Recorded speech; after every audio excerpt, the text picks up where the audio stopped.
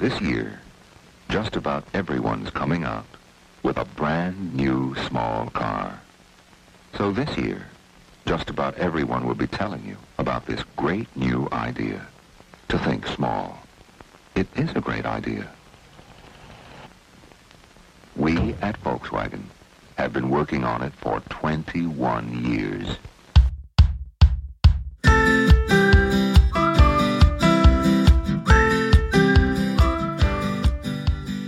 Do you know how to be big? And what I mean by that is, do you know how to be big? How to operate your team or your company or your strategy or your life when it gets successful? How not to get tripped up when you're, bigger than you are today? Do you know how to be big? This is a question we don't get to answer very often, and it's because of two reasons. The first is we don't get asked that often. It's considered like a duh kind of question. It's assumed by us and everyone around us that once we get there, we'll just know. We assume, it's just the same as now. It's just more. It's bigger. And the second reason is because it's also assumed that big is better. It's just more of being what we were. It is what we're all striving for, right? To be bigger? Well, no.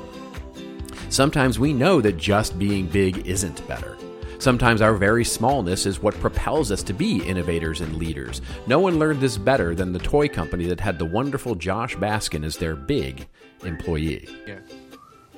It turns from a building into a robot, right? Precisely.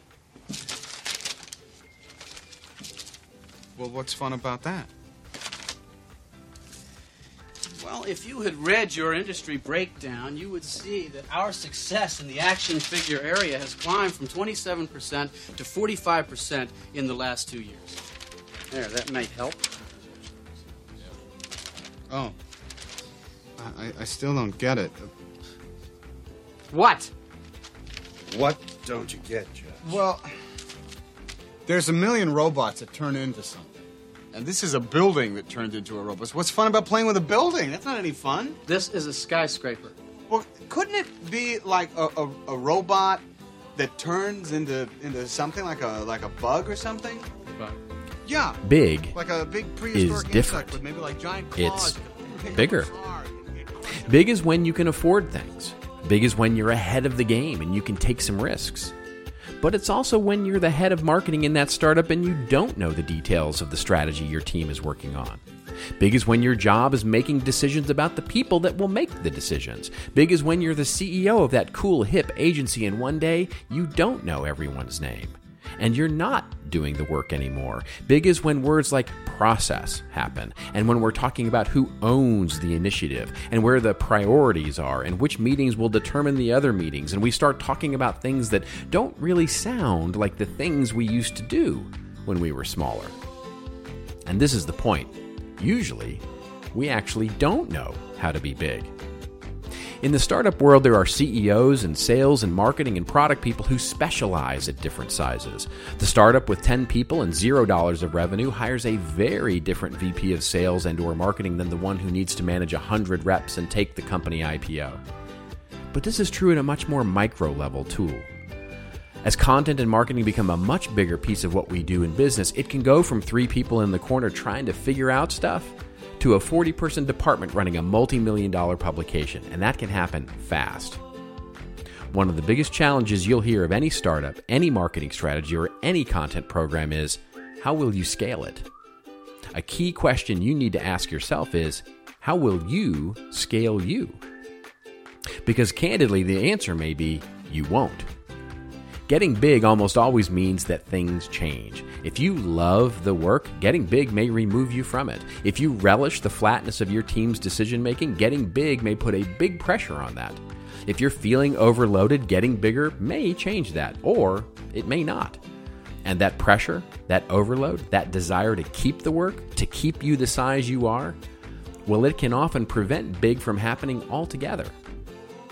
So the key is to be aware. Be aware of the bigness, and don't be afraid of it. But know if it's for you, bigger isn't always better for the company or especially for you. It might be the challenge you've been waiting for and you're ready to adapt right into it, or it might be the path to a big new job that you're not really that interested in. And that's the theme of our show today, learning how to be big, or deciding that you're better off smaller. It's all in understanding just where your imagination, your hopes and dreams meet the reality of where you are in your life. Now it's time for us to meet the reality of our life and kick off our big show this week. You could say our little podcast is a small medium at large. You could say we excel at the news and stories. You ready for the supersized side of PNR? Then let's roll.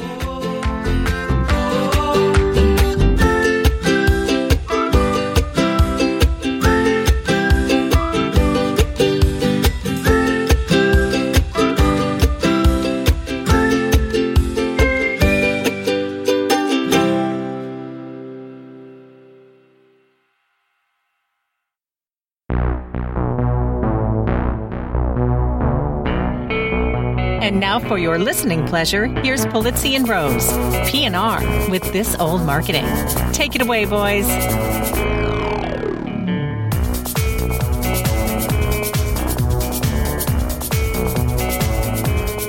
Well, hello, content marketers. This is Robert Rose, and welcome to episode number 196 of PNR's This Old Marketing, recorded Monday, August 14th, 2017. And with me, as always, is my co-host, my colleague, my friend, and the biggest thing in content marketing, Mr. Joe Polizzi. How are you, my friend? Definitely not the biggest thing. The biggest thing in content marketing is happening in 3 weeks. That's correct. Content marketing world. But there would be no content marketing world without you. Well, I don't know. I don't know if I believe that, Sir Robert. I think that somebody else would have done it. You think somebody else would have done it? Yes, I do. Who? I think. Who? I Who? don't know. I want names. And I want phone numbers because I need to call them for a job. I don't know. It would probably be called Branded Content World. Oh, there we go. And something like that. Yes. Or it wouldn't be called Custom Publishing World or Custom Media World. That doesn't work very well. But yeah, I mean, it only sounds good now because it became the thing, right? Content marketing world became the thing. If it had become custom publishing world, that sounds pretty cool. Custom publishing world. That's, if you go back to 2008 and we said, let's call it custom publishing and make it custom publishing world. I didn't know whether or not content marketing was going to be the term until 2007. I mean, in 2005, 6, when I was trying to figure out what I wanted to do and whether to start CMI and all that kind of stuff. The first name for the business was custompublishers.com. Did you know that? I didn't know that. I do know that you failed to register contentmarketing.com and I bought it. I know. And owned it. Which is really strange, by the way. And then you and, the two of us ran into each other in Chicago at that event. Yeah. And the whole thing was just meant to be. But yeah. I should send it to you. I should actually post it somewhere. I have a wonderful logo that Brent DeWitt created for me called custompublishers.com. And then as soon as it was done, I was like, custom publishing is not going to be the term. That's just silly. It's going to be something else. And that's when we really started to make the move into content marketing. And then the first blog post, April 26th, 2007. Why content marketing? ? That was my first blog post. And history was made, folks. And that was it. And then you and I ran into each other, and all kinds of shenanigans ensued. Oh, my goodness gracious. Yes. And I said, what about an event? We should do an event. We should do an event, and we should do it in Cleveland.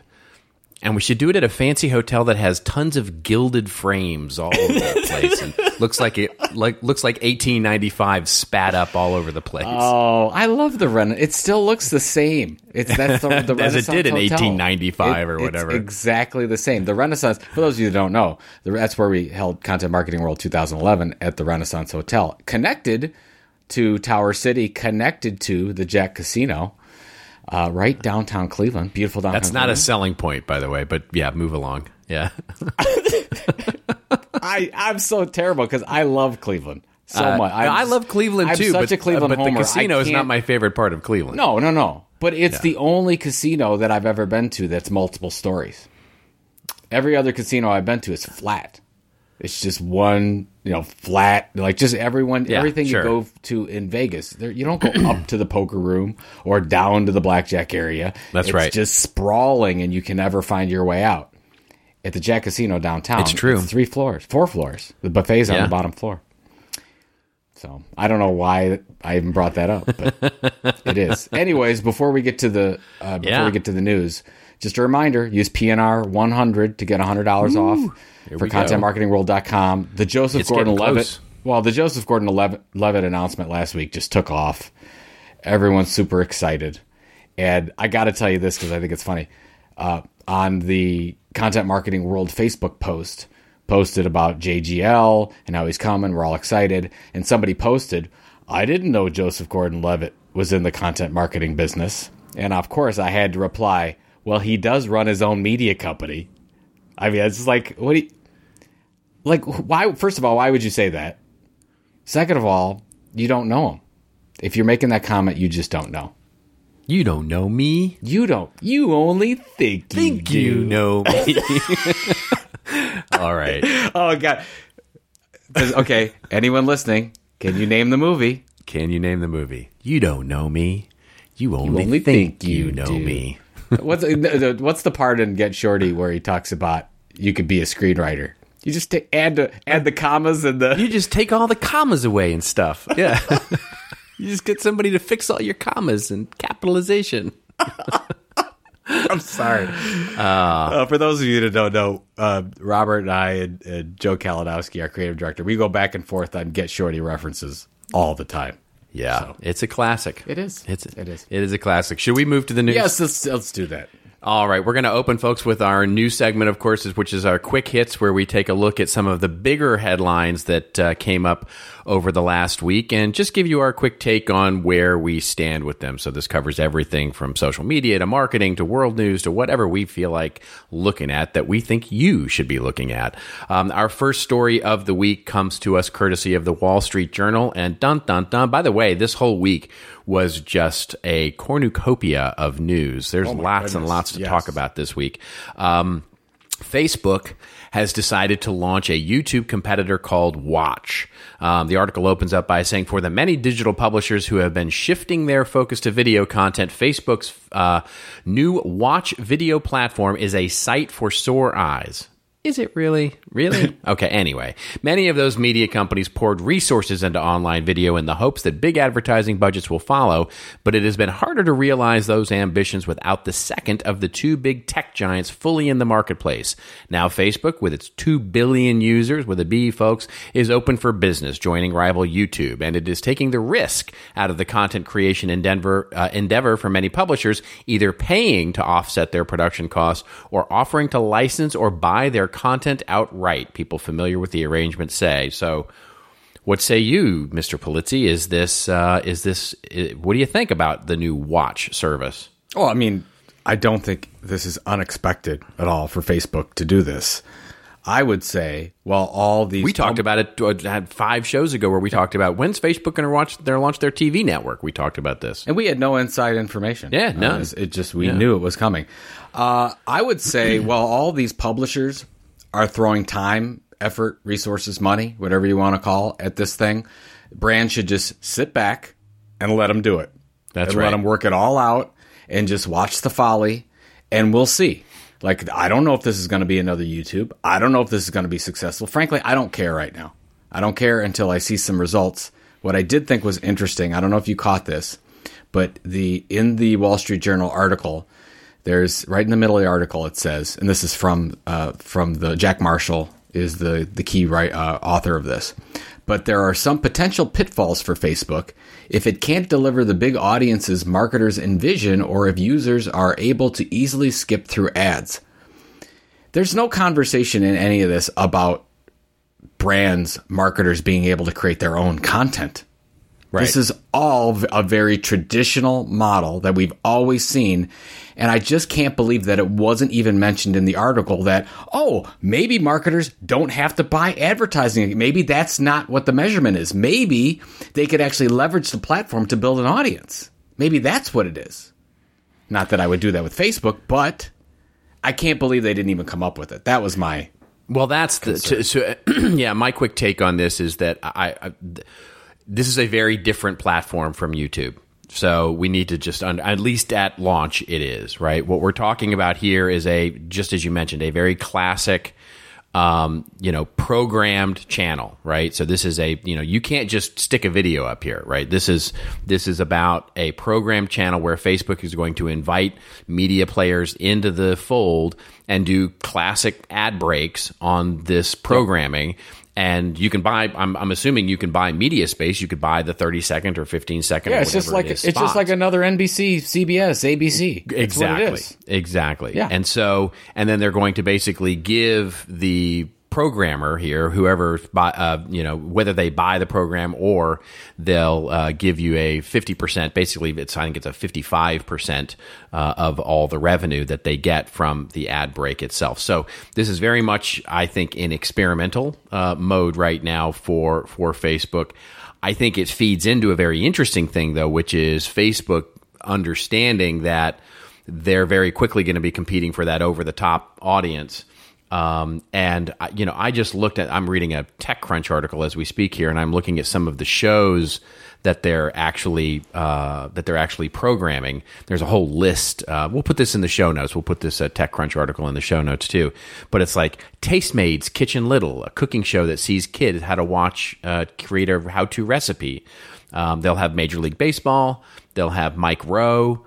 They'll have Nas Daily, which is a vlogger. They've got Gabby Bernstein, another motivational speaker. Yeah, it's a lot of programming. Yeah, they've got it's a very wide array of programming, but it very much looks like a niche cable network, right? To me, is what it looks like. It looks like a kind of a Discovery Network meets TLC. Yeah, meets not going ESPN. too. Yeah, like reality show. Don't go too deep. That's right. Very cheap programming, trying it out, seeing if people will watch it. And I think they're throwing a lot of spaghetti against the wall right now, and we're just going to see what sticks, and we'll see. This is where Google has tried this. They launched some shows on YouTube Red, and quite frankly, have not done terribly well with it. But it's it's early days. It's very early days of this stuff. So I think it's interesting. And they do say in the last paragraph that Facebook has indicated it is willing to commit to production budgets as high as $3 million per episode when they're reaching out to the creative agencies. So That's right. I mean, and so they're willing. And by the way, that's a rounding error for them. I'm doing some research into this, but I believe that money is the money that they're spending for this content. I believe, and I'm going to double check this. I believe that money is going to be put onto where the marketing line. Marketing line. So I know. Take that with your talked about that last week. Soup. I know. Yeah. Crazy. Yeah. All right. Our next quick take here, and this is another big story that came out of the content world. Netflix gets into the comic book business by acquiring Miller World. A big hat tip here, by the way, to Buddy Scalera, our resident comic book hero, writer, illustrator, and all things just wonderful good guy. Sent this over to us via the email address, actually. What we'll link to in the show notes. We're going to pair this story with a couple of things because Netflix was just all over the news last week. Comicsbeat.com is what we'll link to in the show notes that talks about the acquisition of Miller World, and said Netflix has announced the purchase of Miller World, the comic book line started by Mark Miller, and they've produced titles like Wanted, Jupiter's Legacy, Kick-Ass, and a few more. Kingsman is another one that they're also responsible for. So this is, I think, and what we'll pair with, and then I want to get your take on this, Joe, about this, is that Disney, just also last week, said that they're going to pull all their movies from Netflix and start its own streaming service. So what do you think about the Miller World acquisition, and what do you think about Disney? Well, it's funny, the Miller World acquisition I found out from my son. I guess it was fairly active on Reddit. So he's like, did you hear about this? I'm like, oh, well, I'm sure we'll talk about it on the show. And fair enough. Here we are. But I think what this means is that we are seeing the golden age right now for content creators because they are going to be sopped up with a biscuit here. You're going to see, this is just the start. That's the title of the show. There's the title of the show this week. Content creators will be sopped up with a biscuit. This is going to get crazy. You're going to have Netflix and Facebook and Amazon. They're all buying rights to great episodic content. Yes. And then in this case, there is a lot of really good franchises associated with Miller World, and they could create all kinds of things. Oh, it's amazing. With this. I mean, this is them buying Marvel, right? This is the equivalent of them buying Marvel, which is the number of series, movies, et cetera, they can create over the properties that are included in Miller World are incredible. It's just incredible. So I think, and so that's that's what I thought with that one. I'm like, wow, we are really going to see a lot of M&A activities happening in this area. Yeah. The Disney pulling its movies from Netflix, I mean, again, you and I talked about it. We were talking about the other day about ESPN's going to create their own video streaming service. Of course, that's been announced. Disney pulling their movies so that they can create this competitive streaming service. I get it. Totally get it, and it may be successful, but I also think it could be short-sighted in a manner that Disney generates a lot of additional, maybe even more revenue from outside merchandising and other products of its movies. So if Disney says, oh, we're going to pull back, and let's say that Disney does gather an audience on their own platform, but it could be a smaller audience. So you could make the case that they're going to monetize that directly, or it might make more sense for them to distribute that content in different ways on Netflix and other programs and other company sites, so that they can have more opportunities to build fans and more opportunities to monetize those fans. That's what I thought of. And I'm like, I don't know if anybody's thinking about that. I get why they're doing it. I get why Iger came out and did this. Totally makes sense to me. But I don't know if it's going to work because of that reason. I totally think you're right. I think it's, there was an analyst that came out and said too little, too late. And I think, on the pulling the content out of Netflix, I totally get it. But starting your own streaming service, we'll see. The thing with Disney content is that it already they don't lack for distribution, right? I mean, they've got, there's no lack of distribution methods that they've got. So pulling out of Netflix is a small hit for Disney, a very small hit. But for it Disney. Could be this, yes, but it could be the start of a walled garden for them. It could be. It could be but it won't. I think, just to your point, they're not going to pull out of what they're doing in broadcast television or online or anything like that. They're only going to try and supplement with a streaming service that they probably looked at the total numbers of what their licensing deal was with Netflix, and I'm sure Netflix didn't tell them how much stuff was downloaded, but they probably have pretty decent estimates of how many times their stuff was watched on Netflix, and said, we could do that on our own and it's still not going to be a huge hit, and in fact people will find the content elsewhere. They'll find it on HBO or Showtime or any other over the top service. They won't look, because they see Netflix moving toward this original content programming, which is going to deprecate all of the licensed content that Netflix, also has. So it's only going to get lower from here. You know what I mean? They're in an interesting thing. Netflix is facing the same thing that brands are in Facebook, right? They're getting pushed lower in the algorithm because Netflix is increasing the prominence of their original programming, and so it's only going to push down the stuff from Disney as a means. That's of true. that. So I think this is a small hit for Disney. Netflix stock took a little bit of a hit, but it's interesting to me is that you're already seeing Netflix swing back here. Just today, I saw a note that Shonda Rhimes, a very, very popular TV producer, made a deal with Netflix. So Netflix is like, sure, take your movies, we'll take your talent, right? Because Shonda Rhimes, of course, works for ABC, creating all these hit TV series, and of course ABC is owned by Disney, and so they'll take and that's quite just exactly to your point of getting it sopped up with a biscuit. It's the talent. It's the talent that matters. All these contracts will ultimately, distribution contracts will ultimately sort of evaporate. And what will be left are the talented people who can create the content, and that's where the real investment is going. And so I very much like what Netflix is doing. I understand what Disney is doing, and I think it's a smart move by both companies. Well, I think a lot of people don't know Disney as well as I do, and you know this. Yeah, that's right. And I can see they're setting up. This is a perfect setup for so it makes it look that much more appealing to Apple. It makes it look that much more appealing to Apple. You know this is true. You know this is the way they're going to set it up because this is the video version of iTunes. It's going to be all wrapped up for Disney. They're going to say plug it right in, and off we go. No, they're not. But you just keep going there, my friend. You just keep going there. You are gonna feel so horrible when it happens. I know. I'm gonna feel awful. How long do I have to wait? That's my question. I told you it wouldn't be for a while. These things don't happen overnight.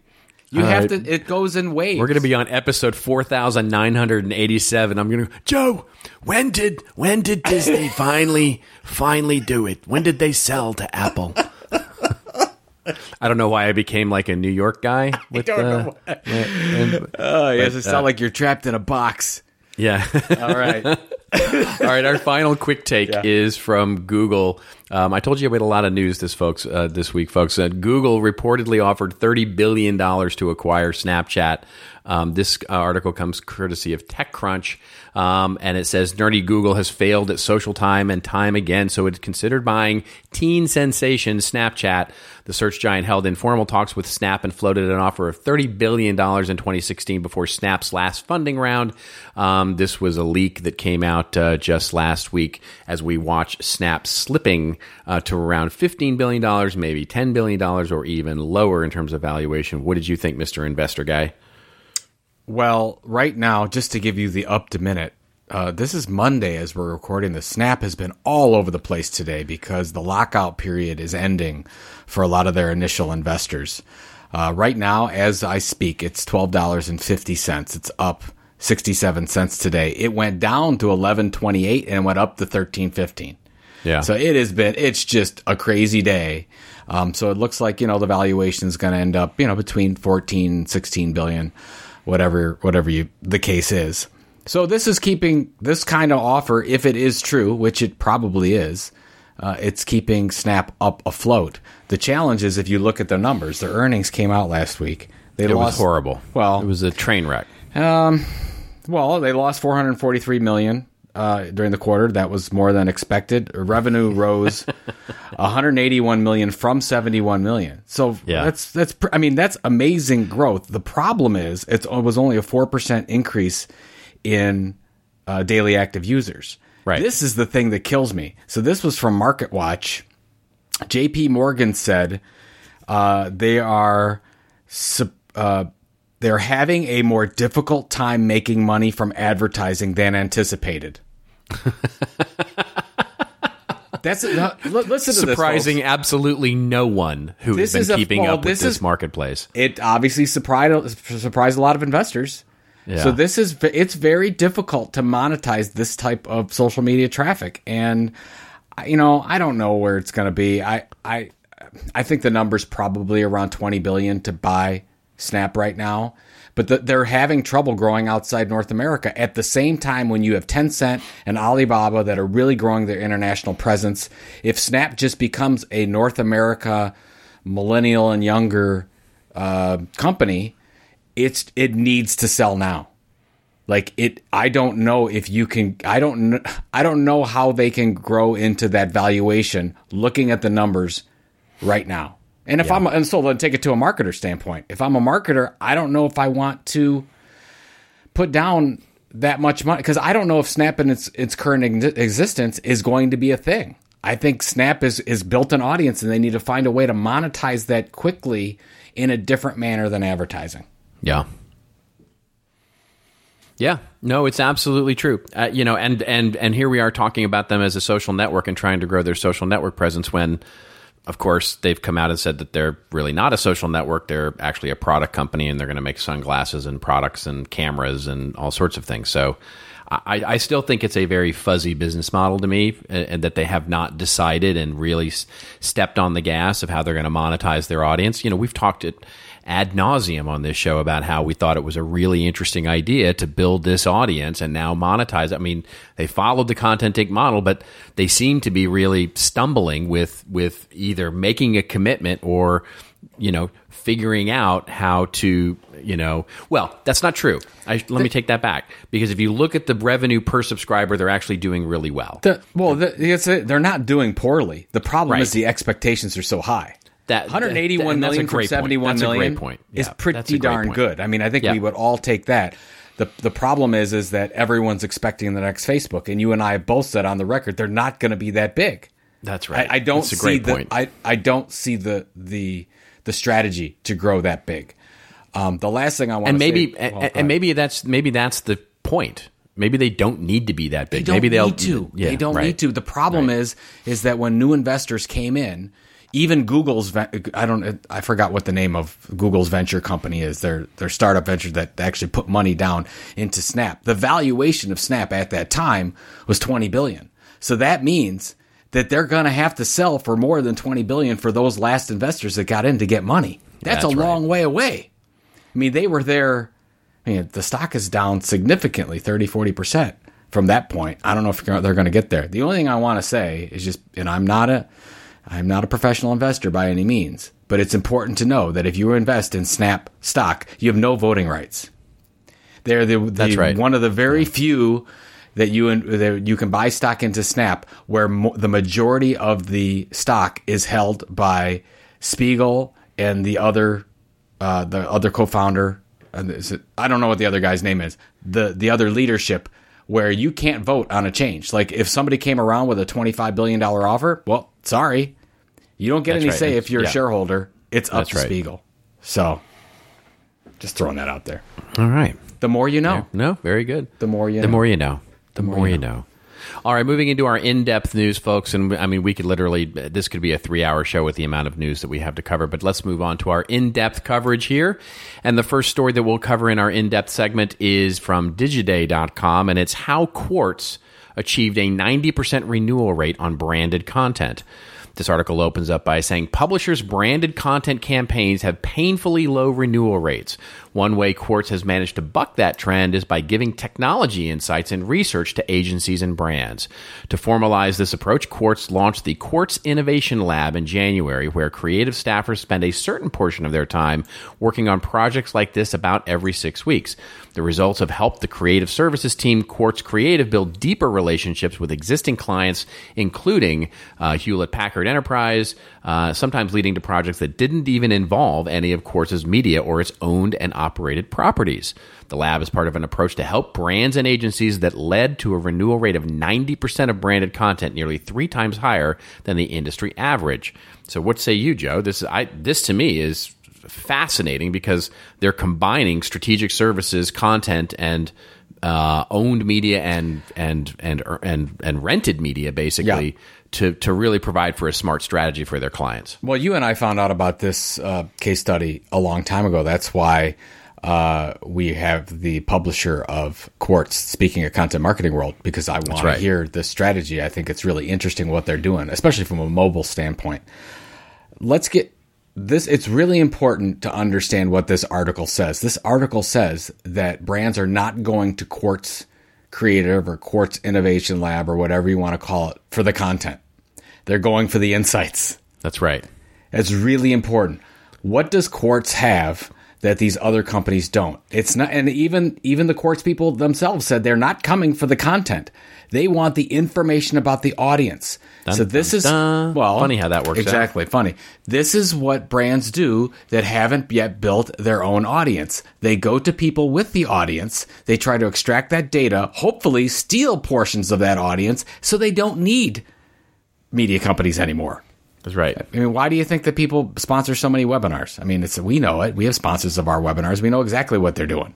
They're stealing all the audience, as much of the audience as they possibly can, and so they can go ahead and launch their own thing down in the future. It's been happening for years. That's the way that it goes. We're at this point, though, that it's very clear. You mentioned it before. You can get talent.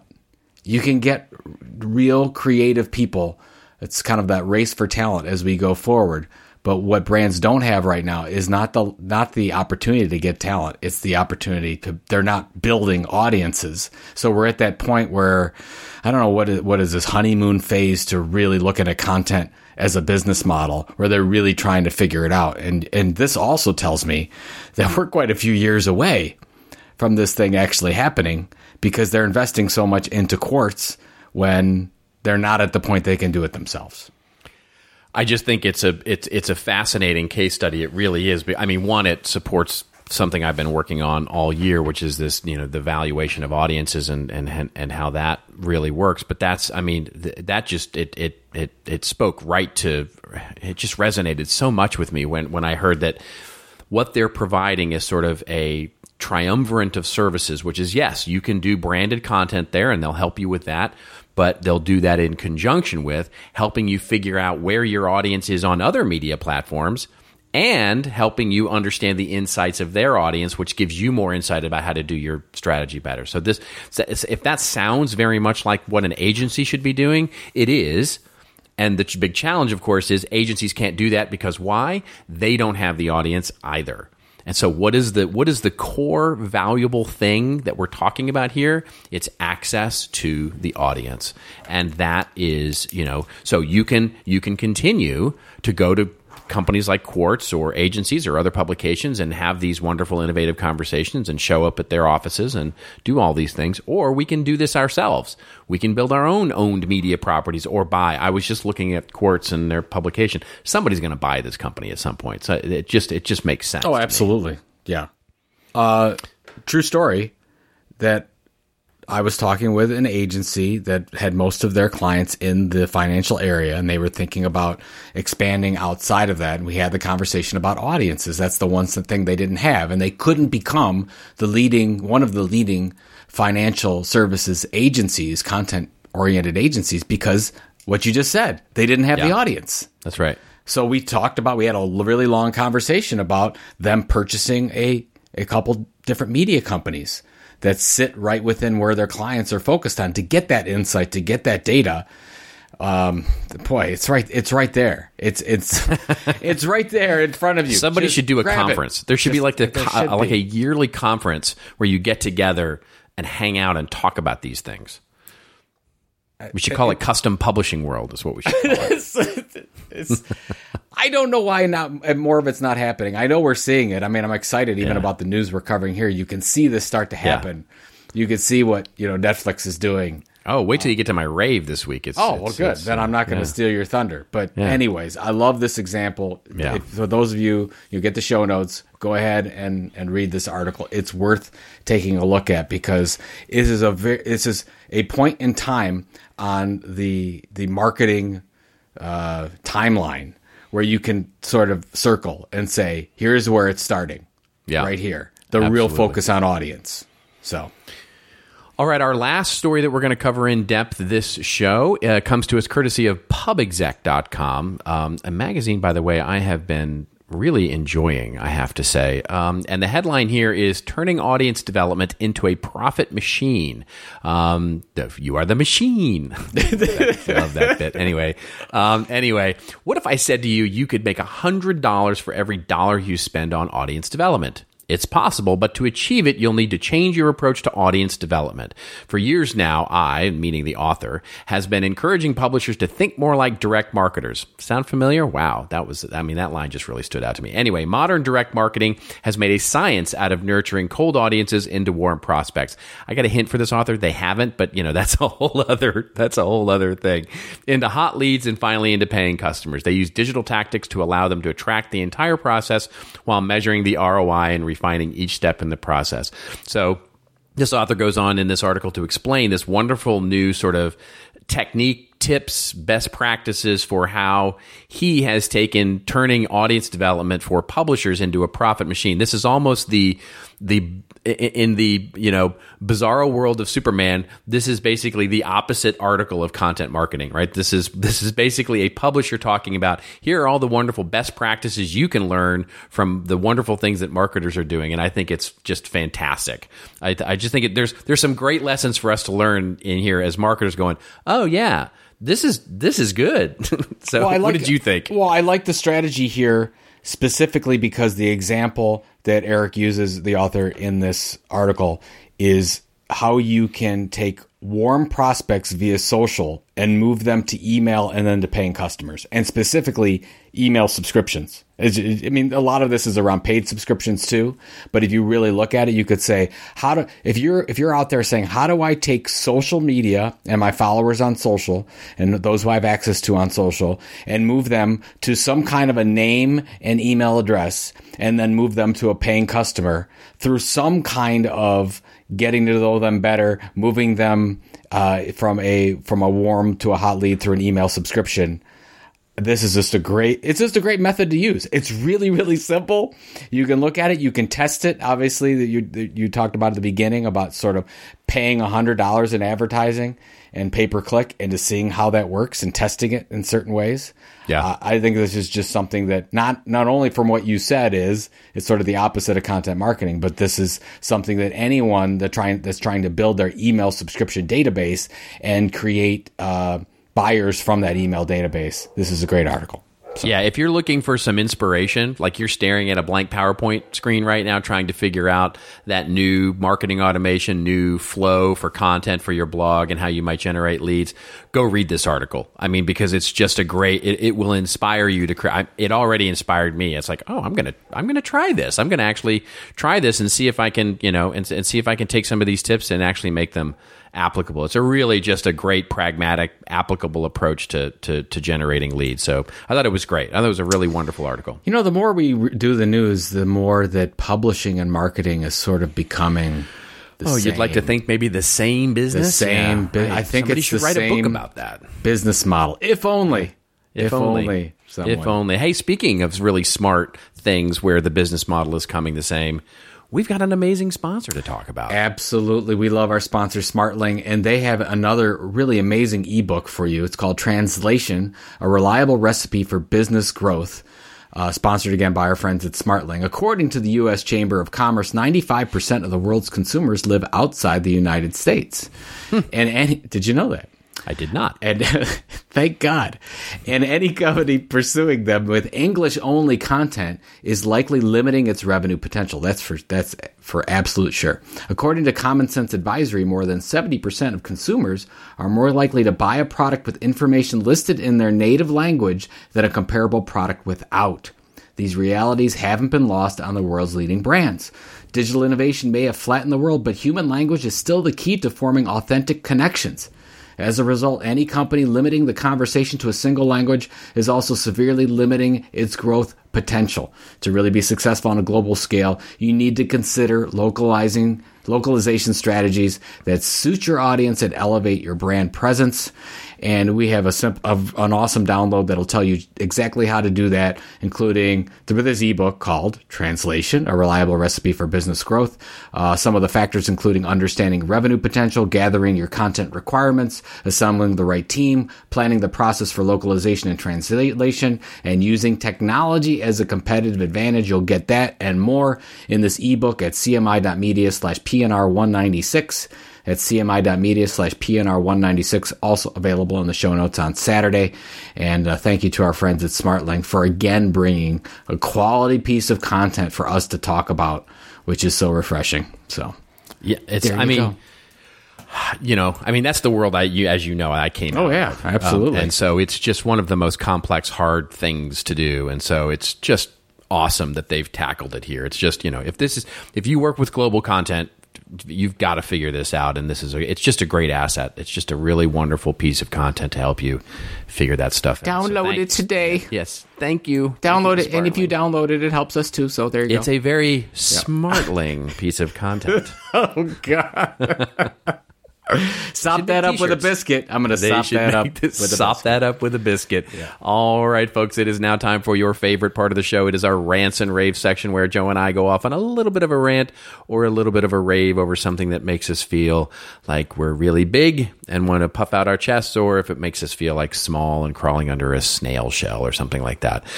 Let's see. I have This Old Marketing, so I'm going first. And I have two wonderful raves. I'm super happy that I'm happy this week and I'm not ranting about things. But I just have two awesome raves. My first will be from, and by the way, huge hat tip here to our own CMI's own Jody Harris, who sent this over via the email address. So thank you, Jody. This made my heart sing.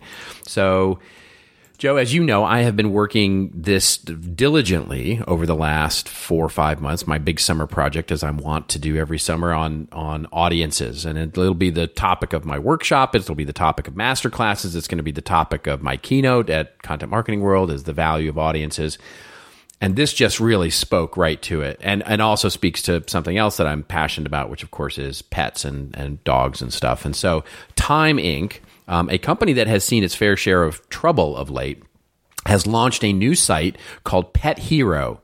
Now, that wouldn't normally be that big a news, and it wouldn't be that big a deal. But the way they did this and what they're doing with this is just sort of segues nicely from our Quartz chat just a bit ago. So the article, which we'll of course link to in the show notes, comes from Digiday, and it says Time hopes to use its consumer data to learn new tricks. On August 7th, the publisher plans to announce the launch of Pet Hero, a program where for $20 a month, members can get, in addition to pets and toys and products, discounts on health care for pets. Pet Hero, the first business oriented around services rather than content that Time has launched under new CEO Rich Batista, is part of a shift by the company to mine its audience data for new business opportunities. I'm going to read that last sentence again because it's really important. This new model that Time Inc. has launched under the new CEO is a shift by the company to mine its audience data for new business opportunities. So basically, they looked at their owned media audience, that which they had. They tested this with their owned media audience about what kind of service, that might sound like a book that you heard or read by this guy Joe Pulizzi called the Content Inc. model, took that owned media audience, looked at the data, and are using this data to sell this new audience other kinds of products and services. In other words, they're monetizing it in a different way other than advertising. By the way, the article then goes on to say that they're going to monetize it with advertising too, but they're creating multiple lines of value by looking at this audience, cross-pollinated across all sorts of different publications that they had, 130 million current and former customers, and they've got information like address and credit card information and other kinds of online data that it can mine, pull that data out, find the ones that are most liable to buy and subscribe to this kind of service where you can get discounts on pet stuff, healthcare for your pets, all sorts of stuff.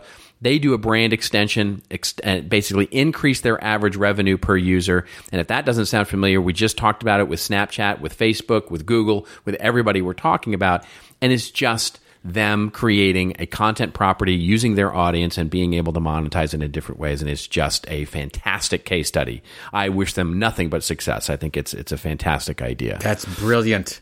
Yes. Brilliant. Yes. My second, it's wonderful.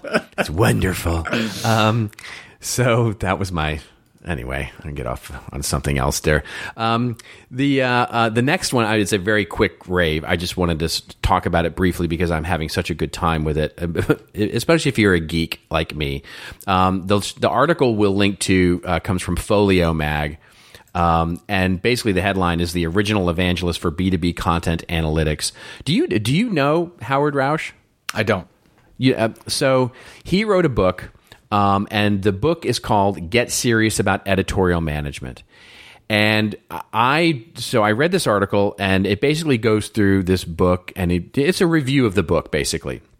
And the review of the book talks about, it's really his philosophy over working a long time, basically as an editorial manager for different B2B types of publications. And the book is really just his lessons on learning of what the nuts and bolts of editorial management are. I immediately went and got the book, and I started reading it. And I'm just in the beginning stage. I just got it the other, because it's not available on Kindle, sadly. It's only available on paper. So it took me a little bit to get it. But I just started reading it. And I just want to read you some of the chapters here, right? So the first is using data to enhance your editorial performance. And that's the part that I've started in on, which is just the first chapter there in the introduction. And it's just basically, how do you start to create quality content and use data to help you understand how your editorial strategies are working?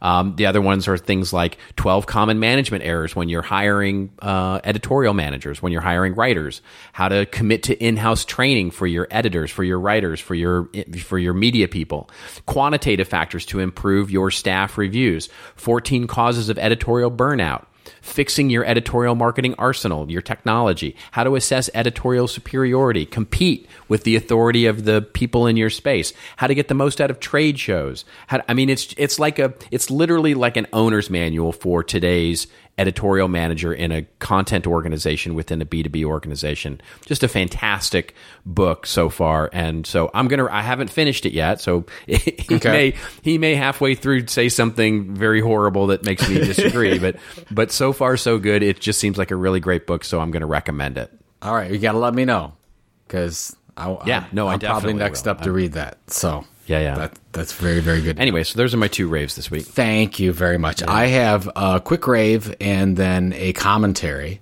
I just want to send a shout out to our good friend Robert Sachs. For those of you that are subscribed to Bosacks, bosacks.com, BOSACKS.com. He had an email, he sends out an email newsletter, basically 3 a day, on articles that are interesting and publishing, and we get a lot Which of we use a lot. We use a lot. We get a lot of our stories from. And last night he sent one. He doesn't usually create his own content. It's usually somebody else's content that he shares, but this time he spoke out a little bit on what's going on in Charlottesville. It's interesting read just because it's difficult for somebody with an audience that has all types of different political beliefs, and for him to come out and say, I don't care. This is what I believe, and we all need to do something about it. I just wanted to send a shout out. I sent him an email and said, thank you for doing that. It's really good if you have any kind of an audience, whether you work with a brand, whether you're an individual, because we're all dealing with these issues. And sometimes you have to deal with it in different ways. And I thought Bob did a great job. So. Yeah, and you and I struggle with this, right? I mean, you and I have talked about this, yes, right? Where when things happen like what happened over the weekend, it's like, do we cover it or do we not cover it? We have made a conscious choice to cover some of the things that we think that we just that hit us emotionally or hit us in a way. And it's not that these other things that happened, for example, this last weekend don't hit us in a particularly emotional way, but it becomes a really difficult decision of knowing when and where to cover something like that, right? Because look, we're just a couple of chuckleheads talking about content and marketing, and as has been explained to us many times by our audience, nobody wants to hear our views on politics, and so we have avoided it, and for right or for wrong, and so it's not that we're not cognizant of it. Believe me, we've just made a choice not to do it. So, well, the only thing that I would say is that Charlottesville, in my opinion, has nothing to do with politics. Of course, I don't mean to equate the two. I know you're not. I'm not conflating those two things. Absolutely, and I know you're not. Where you and I struggled was over through the election process, where we're trying to deal with talking about content marketing when everybody was talking about something else. So, right. Anyways, I want special shout out to our friend. Bo. Fantastic. Nice job. Keep up the great work. My commentary is on Deadpool, believe it or not. Woo. For those of you Deadpool fans, because it's funny you brought up Buddy Scalera. Buddy Scalera has written for that comic book a number of times. And my youngest son has been a Deadpool fan for quite a few years, way before the movie starring Ryan Reynolds was released. I mean, he really liked the character because Deadpool, for those of you familiar with Deadpool, was a different kind of superhero and not a very nice one at that. That's putting it mildly. Yeah, exactly. Yes. So last week, we were having a conversation about Deadpool because I noticed he hadn't been reading his comic books anymore. Or collecting Deadpool pop figures or having anything to do with Deadpool that I could see, and he'd always collected Deadpool memorabilia. His answer was interesting to me. He basically said the whole situation is really frustrating him. In his words, since the movie came out and Deadpool's popularity skyrocketed, they've broadened Deadpool's appeal in the comic books and other media by really going more mainstream. He said the new Deadpool is nicer and not anything like the original Deadpool that he fell in love with as a fan. So he says, isn't that interesting? He says, I can't be a fan of the new Deadpool. It's not Deadpool at all. It's something completely different. Yeah. So, of course, they jumped the shark. Yeah. So, of course, I'm thinking, well, did the writing team and strategists behind Deadpool make a conscious decision to capitalize on their new popularity? Or did this just happen naturally? And, of course, thinking about you and I going into or did they feel the pressure? Well, or did they feel the pressure of them, basically, I wrote on this, I can't remember how long ago, where it's sort of the unintended consequences of content marketing. Sometimes you create a viral hit that pressures you. I use the example of the Dumb Ways to Die, which was a viral hit for the train company down in Australia that put it together. It was a wonderful viral video. It had a music thing to it. Yeah. Dumb Ways to Die. You can look it up on YouTube and it's there. But it became so viral, it sort of pressured them into creating other content and marketing strategies. In other words, it was so popular, it sort of drove their whole marketing strategy for a while, which is the wrong way to go about it. And it's a fascinating effect, really. Well, I mean, we see that with enterprises where to gain a larger audience, they purposely broaden the content niche and mission. Yeah, which by the way, at first it works in a lot of cases, but then they slowly lose their core audience, which then move on to something more relevant. And I saw something similar happen in the very exciting heating and air conditioning field years ago, where the largest I know. You go from Deadpool to HVAC. That's not Deadpool, but yes. Yeah. The largest HVAC event that I'd been to many times was trying to become even larger. And they decided to add in plumbers and electricians to the HVAC event, thinking we'll go bigger. And at first year or two worked really well. They saw record crowds. Today, the event is a shell of its once great self, with just pockets of contractors, plumbers, and electricians kind of looking to find people like them, and they can't do it. So, I mean, the better course of action might be to do what Huffington Post did years ago, where instead of broadening their initial blog, they created separate places for different audiences and different interests. And that way the blog never changed, and they added more of different audiences instead of one big audience. So I just thought that example that my son had at Deadpool, it's so relevant to anyone trying to build an audience, and it's so... you get drawn in by your initial success and you want to make it broader, but you sort of have to hold back the reins. And by the way, Deadpool, the franchise, is doing just fine. But it's interesting to see if more of the Deadpool core fans move away and what that will ultimately mean for the franchise. It's a really interesting example because, just speaking from here in Hollywood, this is a classic problem that has plagued movie stars and writers and directors and for forever, which is once you create something, whatever it is that you create a hit for is what you become known for, and there is a huge pressure for you to duplicate that and not necessarily create the content that you want to create. So it's a fascinating thing, right? Where you become, you're a serious actor, and then you have some random role that is an action hero, and all of a sudden you're now Harrison Ford, right? I mean, Harrison Ford was not an action hero when he first started. It wasn't really until even after Star Wars that he became it was Indiana Jones, and then all of a sudden now he's an action hero, and him trying to move into character actors and try and do something is just impossible for him to do now, which is something he really wanted to do. So it's a really fascinating thing when you have a core audience and you create this wonderfully popular thing that gets general recognition, that gets broad recognition, and the pressure to then go that way because that's where success is really begins to sort of, how far can you go before you sort of turn off your core, the audience that brung you there, right? That's right. It's a fascinating challenge, and will be a fascinating challenge for content marketers. Just even to the theme of the show, which is of course about how to be big, right? Once you do get successful and you build that successful blog, it's a really hard thing to understand where to go big and when to sort of just appeal to your core audience. And I just keep getting all my examples from my kids. Yeah. So, and there you go. Well, out of the mouth of babes, that's for sure. Yeah. Absolutely. All right. We have a wonderful This Old Marketing to talk about.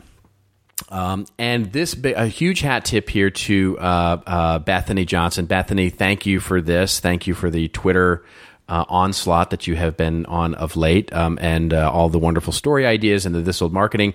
You know what? And you gave me a little bit of hell for not being able to pronounce your Twitter handle. Yeah, I'm not gonna. I give up. Right. So you're just gonna have to live with the fact that you've got a very odd Twitter handle. Bethany, a little word of advice. We love you. Change your Twitter handle. Come on. You have the control. You have the power. Make it easy. That's Joe speaking. I don't know if you need Bethany to change it. I just Johnson? don't want to try and mispronounce it. Well, I mean, I don't understand. Like, I'll go to somebody, I'll be tweeting back and forth with somebody, and it's the weirdest. Like, why not just, what's wrong with your name? can't I don't get right. it. And like Fiddle-de-Gibbert 47. I'm gonna go register Fiddle-de-Gibbert 47. That'll be my new Twitter handle, is at Fiddle-de-Gibbert 40. I think that's too many characters, but it's so great. Fiddle-de-gibbert.com. All right. Anyway, moving on to our Thistle Bar. So thank you, Bethany. Really, really appreciate it. The shout out there. Just if you want to find Bethany on Twitter, just search Bethany Johnson and look for the weirdest Twitter handle, and you'll find her. She was very kind to send this over, and keep sending them over, Bethany. This is J. Walter Thompson. So, Joe, if you haven't noticed, I have been on a little bit of a case lately of some of the bigger ad agencies. I haven't noticed. No, of course, no, not at all. Yes. But I did want to point out that J. Walter Thompson is certainly, this is the blue chip of all blue chip big Madison Avenue agencies. This is one of the agencies that when I was growing up, I wanted to work for in the worst way. They were, they are from, if you watch the series Mad Men, they pay homage to J. Walter Thompson, the agency. They were one of the very first out there. In 1868, a guy by the name of hired this guy Carlton. I can't remember his first name, but Mr. Carlton hired this guy James Walter Thompson as a bookkeeper. And eventually he found that the talent that he really had was going out and becoming the agent of these publications and getting them to put in advertising. And so he then basically began to come up through the business. He was a Marine, by the way, and came up through the business. And basically, J. Walter Thompson became the very first American ad agency to expand internationally. And they had J. Walter Thompson London in 1899. They created agencies in Egypt and South Africa and across Asia. They were one of the very first agencies to employ writers and artists that create their advertisements that were considered like art. They were one of the first to hire women as copywriters. They have been around forever. They've done work for Kraft, and they've done work for Toys R Us and for De Beers Diamonds, and they were the ones who came up with a diamond is forever. And I wish I were an Oscar Mayer Wiener. And just the amount of history that J. Walter Thompson has is huge. One of the things that they created in the very early days of the agency, this is going back to the early 1900s, this ran for 10 years, from 1901 through 1911, was what they called their Red Book and Blue Book. And the one we'll pick on here a little bit and link to in the show notes here is their Blue Book. And their Blue Book was a really fascinating thing. They produced it every single year. And basically the front half of the book was why advertising, why you should do if you're a business, and they would send it to all these businesses, this is why you should be thinking about doing advertising. And they were like, how to create advertising, and how you should think about buying media, and how you should create ads, and here's what a good ad layout looks like. Basically teaching marketing people at the time, or business owners really at the time, because this is really pre-marketing department, of how they would actually handle the thing of advertising. That was the first half of the book. Then the second half of the book, and this is like a 200, 300-page book, mind you. The second half of the book was every publication in the United States listed with their circulation, with how many people they read, with the demographics of that circulation, and with the ad rates of every publication out there. I mean, can you imagine that today? Oh my God! Yeah. An ad agency sending out a book that basically detailed every major website, their ad rates, their circulation, their audience, their demographics, and basically putting together a resource like this for media buyers who could do this. And they basically published this for 10 years and would send it to all their businesses, basically promoting the whole concept of advertising out there into the world, and really setting themselves aside as a thought leader in the way that you bought media in these publications. Just a fantastic example of this old marketing. And we'll link to in the show notes is just a fascinating. It's actually you can read it. So in archive.org has one of the blue books where you can go page by page and actually read the whole book. It's really just wonderful. That's what the internet was created for. That kind of stuff. Yeah. Not Twitter handles. Yeah. So what do you want? Bethany's going to yell at us. Bethany's going to yell at us. Oh, Bethany, we love you. We love you. We kid because we love. Yeah. What do you got going on this week? Dude, I am so heads down. I'm a little behind on getting my workshop done, so I need to finish that. I care a lot about slide design, so I'm in the midst of designing slides and figuring it out and rewriting and writing and rewriting, and so I really need to put I need to put my heads down and just spend time in PowerPoint and writing because it's coming down to the wire, and I need to be ready for Content Marketing World. I have my last trip before Content Marketing World. I'm going down to see my friends at the American Marketing Association in Tampa Bay. Oh, wow. So, which, it's always beautiful to go down to Florida in August. So I'm very excited. I love it. It's going to be fine. So I'm doing a little speech, a little pre-killing marketing release. Talk about content first business model. So I'm looking forward to that this week, and probably see the smog is why you have such beautiful sunsets. Yeah, exactly. Probably see my good friend Bernie Borges down there too. So yeah, of course. Yes, that'll be fun, and that's it. And like you, we got a lot to do in the next 3 weeks, so we'll be busy. So. Busy. So let's get busy, and that is it. For Joe Polizzi, this is Robert Rose. We are signing off. And if you like this episode, number 196, can you imagine that? 196? We basically got 4 more episodes till we get to 200 episodes. Won't you please leave us a kind review on iTunes? We love the kind reviews.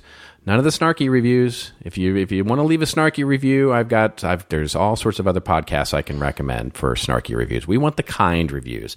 But if you haven't yet, also consider subscribing, won't you, on iTunes or Stitcher.com? And when you leave us a review, or if you subscribe, let us know. Won't you hashtag us up at This Old Marketing on the Twitter with your very common and easy to pronounce Twitter name? If you do any of that, we'd love to thank you for that. And of course, all the story ideas. We need all the stories. Hashtag us up at This Old Marketing on Twitter. We love all of that. Or if you don't like the Twitter, or if you have a mispronounceable Twitter handle, you can also send an email, thisoldmarketing@contentinstitute.com. All the links we talked about will be available in the show notes as we go to publish on Monday night, and of course in all their replete Technicolor glory on thisoldmarketing.com on Saturdays. Until next week, everybody, remember, it is your story to tell. Tell it well. See you next week on This Old Marketing.